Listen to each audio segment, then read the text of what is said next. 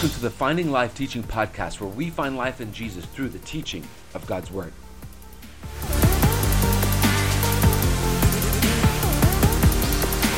I'm going to start off with a couple of questions. I'm going to give a few seconds of pause in order for you to think more deeply about these questions. You're not getting a phone call. Often when there's a long pause, I think, someone's going to break in with a phone call, or we haven't. This hasn't, stopped recording or gone off or anything. So, just a few seconds on the other end of these questions for you to think about it. What do you consider to be a success?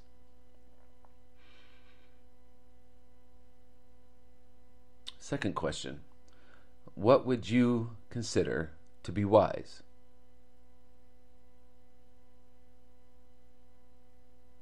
So if I told you, for in your life, if you thought about your life, if I told you that you would be so good, that you'd be so good at serving people, that 10,000 plus people would follow you wherever you would go. I mean, even when you would try to get away on vacation, somebody would figure out where you were, post it on Twitter, post it on Instagram, and 10,000 people would instantly show up where you were. I mean, what would you consider? What would you think that if you were so good at public speaking that the common phrases when you were done was amazing, astonishing, I've never heard things like this before? Would you consider it a success that even though there were tens of thousands of people following you and you were packing out stadiums and you were packing out arenas, that you never had to charge an admission because your raving fans supplied every need that you ever had? And that you traveled so much, you don't really need a home, but you know what? You're so successful that you're never lacking a place to stay. We're concluding this series called Foreshadow, where we're taking a look at 4 different prophecies of Jesus, where prophets are bringing us closer to this figure that is standing through the mist that is centuries of time into the future, and pointing at this figure and saying, this is the one that you need to place all of your faith and all of your hope in. He is going to be your life. There is one coming that you need to put your faith in. And so we're going to go back to Isaiah, and we see God through Isaiah in Isaiah 52:13.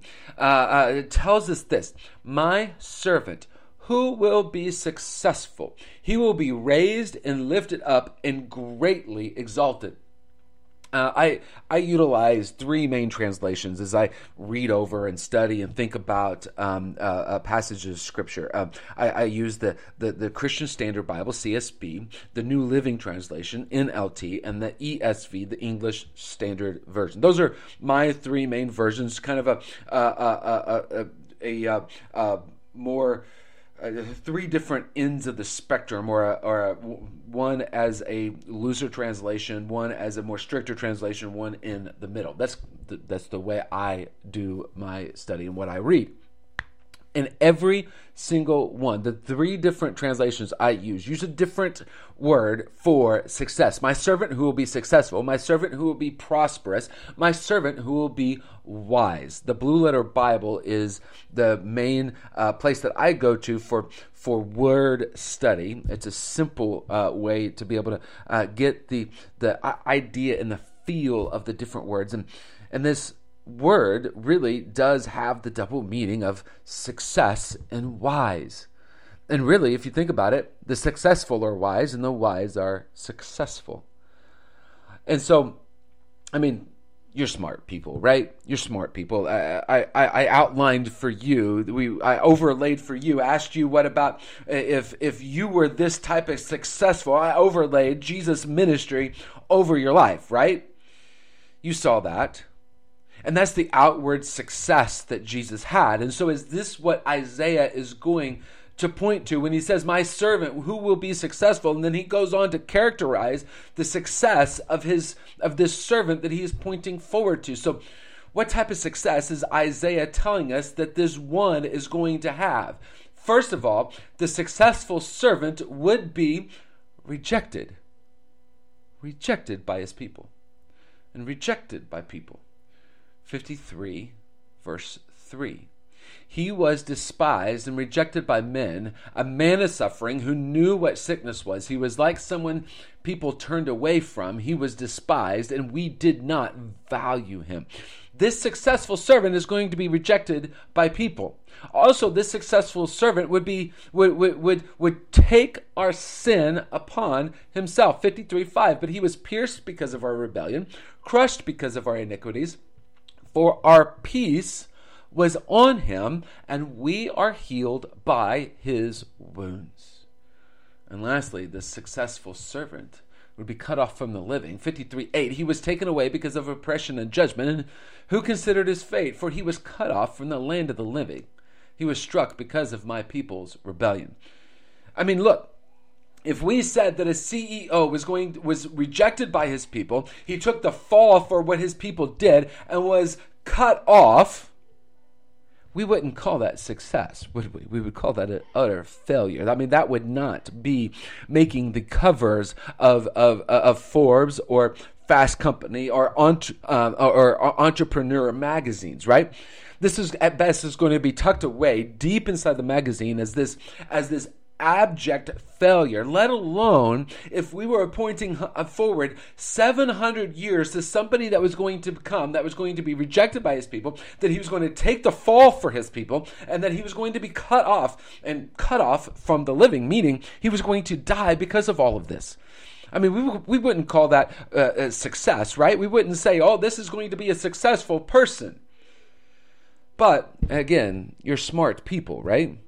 You know that this is the suffering servant. If you've been around Christianity seminary, studying biblical studies at all, you know that this is the suffering servant in Isaiah 52:13 through the rest of Isaiah 52 and all of Isaiah 53 is the suffering servant. But really, Isaiah is calling this not the suffering servant. He starts off saying that this is the successful servant.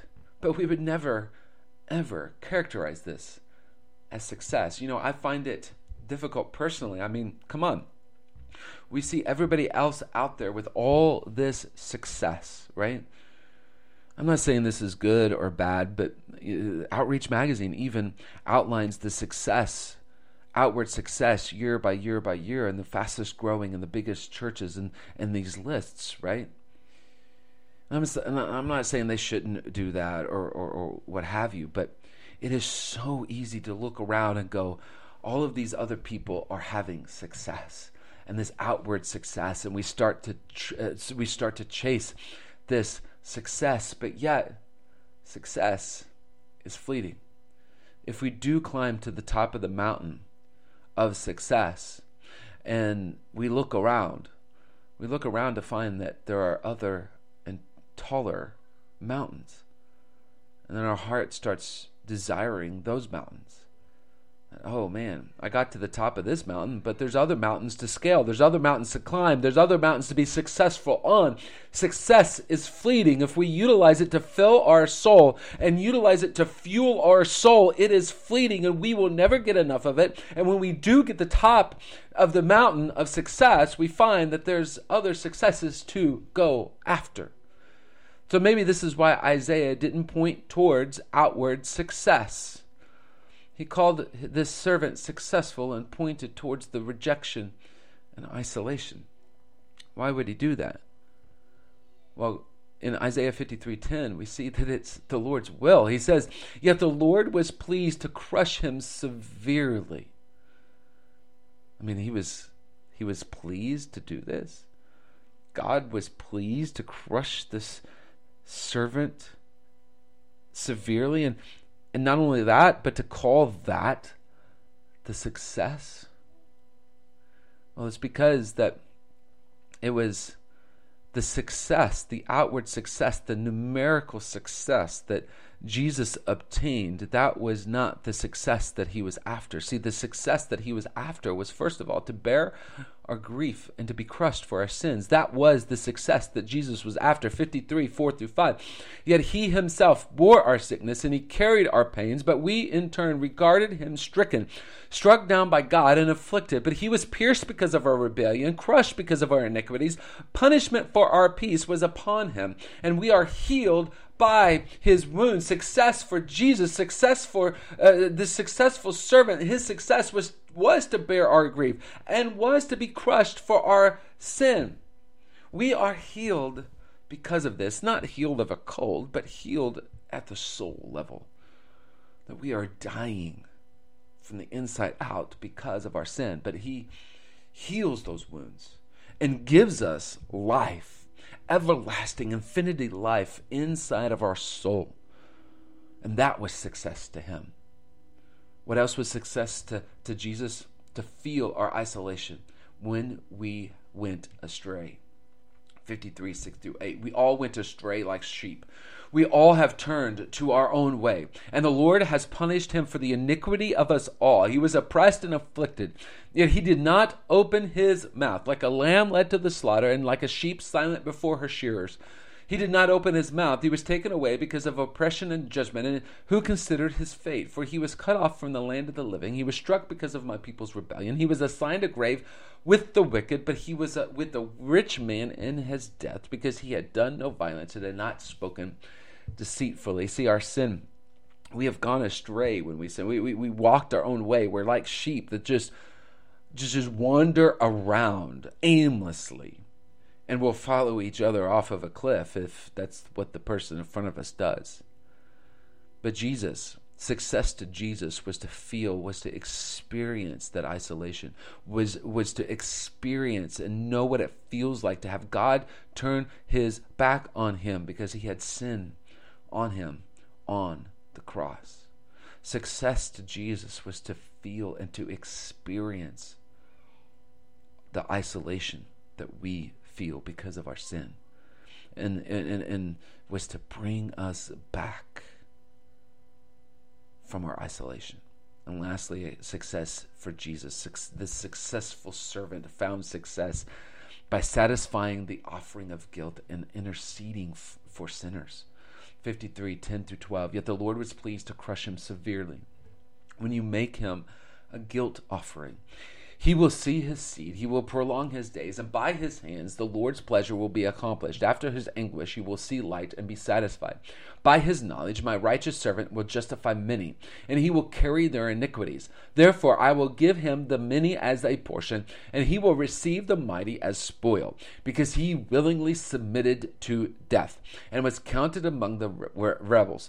Yet he bore the sin of many, and interceded for rebels. When there is sin, a guilt offering is required. And Jesus' success was to be that guilt offering, to be that perfect sacrificial lamb as the guilt offering for our sin, and to intercede and to go between us and God, absorbing all of the wrath of God that was destined for anybody that walked away from him. That was success to Jesus. See, Jesus was successful because he was rejected and isolated. That was not failure. That was his success. I don't know what God has in store for you. Maybe it is to be at the top of the charts of Outreach magazine, or to be top of the charts of Forbes or Fast Company, or top of the charts of a mother, or top of the charts of a janitor. I don't know what God has for you for outward success. Maybe he has you toiling and serving and working in obscurity in order to reach just one. See, outward success is not our success. Outward success is not the success that God considers. Are we hearing and following him? Are we serving others? Are we laying down our life for others? Because that is what Jesus found successful. I read in a book, Divine Direction by Craig Rochelle this week. He said, about preaching and leading a church of his size, that's a lot of people who I'm privileged to serve. It isn't about amassing more. It is about serving more, laying down our life for others. See, Jesus endured isolation and rejection so you can be accepted by God. This was Jesus' success and wisdom. See, leaders, that's not for somebody else. That is for you. My heart is to give life to leaders, church leaders, marketplace leaders from the inside out, to give life to you through God's word. And look. We so often hear something like this, and man, I know who needs this. I know somebody else needs this. This is great to pass along to others, but we forget that we're isolated and we're alone ourselves because so many of us are pursuing numbers and so many of us are performing to find success. But when we perform, we must be successful to get people's favor. And that is a God that will not satisfy our heart and our soul. We will get to the top of that performance mountain and get to the top of the success mountain and go, that's it? Look, that mountain over there is so much higher. And when we don't match that standard, we experience rejection and isolation. Maybe not from other people, but we reject ourselves and we isolate ourselves. Jesus' success was to be isolated and to be God of the isolated. He wants to be your God. He wants you to know that you are not isolated and alone. At the very minimum, he is with you right now. And he came and he finds it successful to be isolation so you do not experience isolation with him. You can have a relationship with him. This is for you, leader.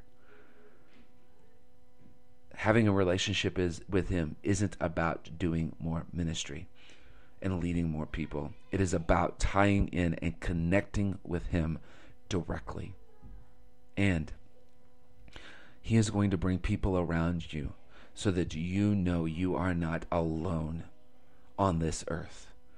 There is somebody he wants to bring into your life, or some buddies he wants to bring into your life, so that you know that it's not just him and you, but that there are others with you that get you, that understand you, and want to empathize and walk with you through whatever you are going through. Look, success and wisdom is hearing and following Jesus. Let this be your wisdom. Thank you for listening to the Finding Life Teaching Podcast. You can find more content online. Our website is findinglife.me. Follow us on Facebook and Instagram at FindingLife19. If you like what you hear, a little bit of help goes a long way. Like, share, and comment through social, rate and review through iTunes, and finally, subscribe through your podcast player of choice. Wendy's breakfast faves are 2 for $4. Choose between the Honey Butter Chicken Biscuit, Classic Bacon, Egg, and Cheese, or Classic Sausage, Egg, and Cheese. You have to tell a friend, and they'll tell a friend, and they'll tell a friend, and they'll... Limited time only. Price and participation may vary.